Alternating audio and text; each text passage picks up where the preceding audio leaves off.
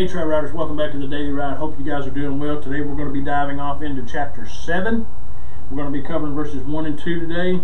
And so let's just dive right in.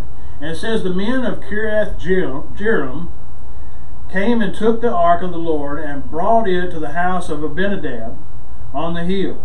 And they consecrated his son Eleazar to watch over the ark of the Lord. From the day that the ark remained at Kiriath Jearim, the time was long. It was about 20 years, and all the house of Israel mourned after the Lord.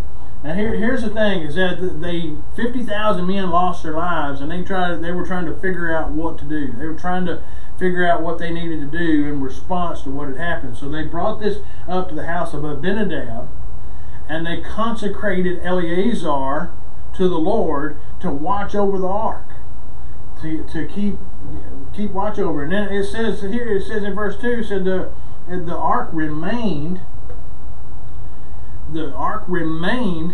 here for 20 years. And said the people of Israel mourned because God's presence was not where it was supposed to be. We need to allow God to have His free reign in our lives.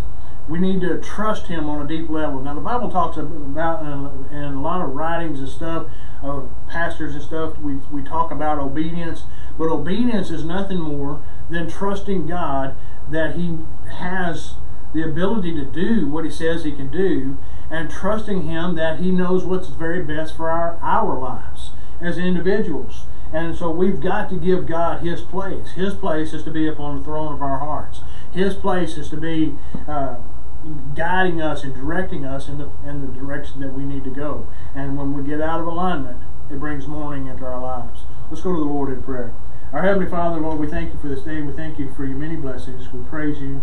We exalt You. We lift up Your name. And Father, today we ask that You help us to trust You more. It's in Jesus' name we pray. Amen. God bless you guys. I hope you'll continually follow me here on the Daily Ride, and I hope you will keep riding.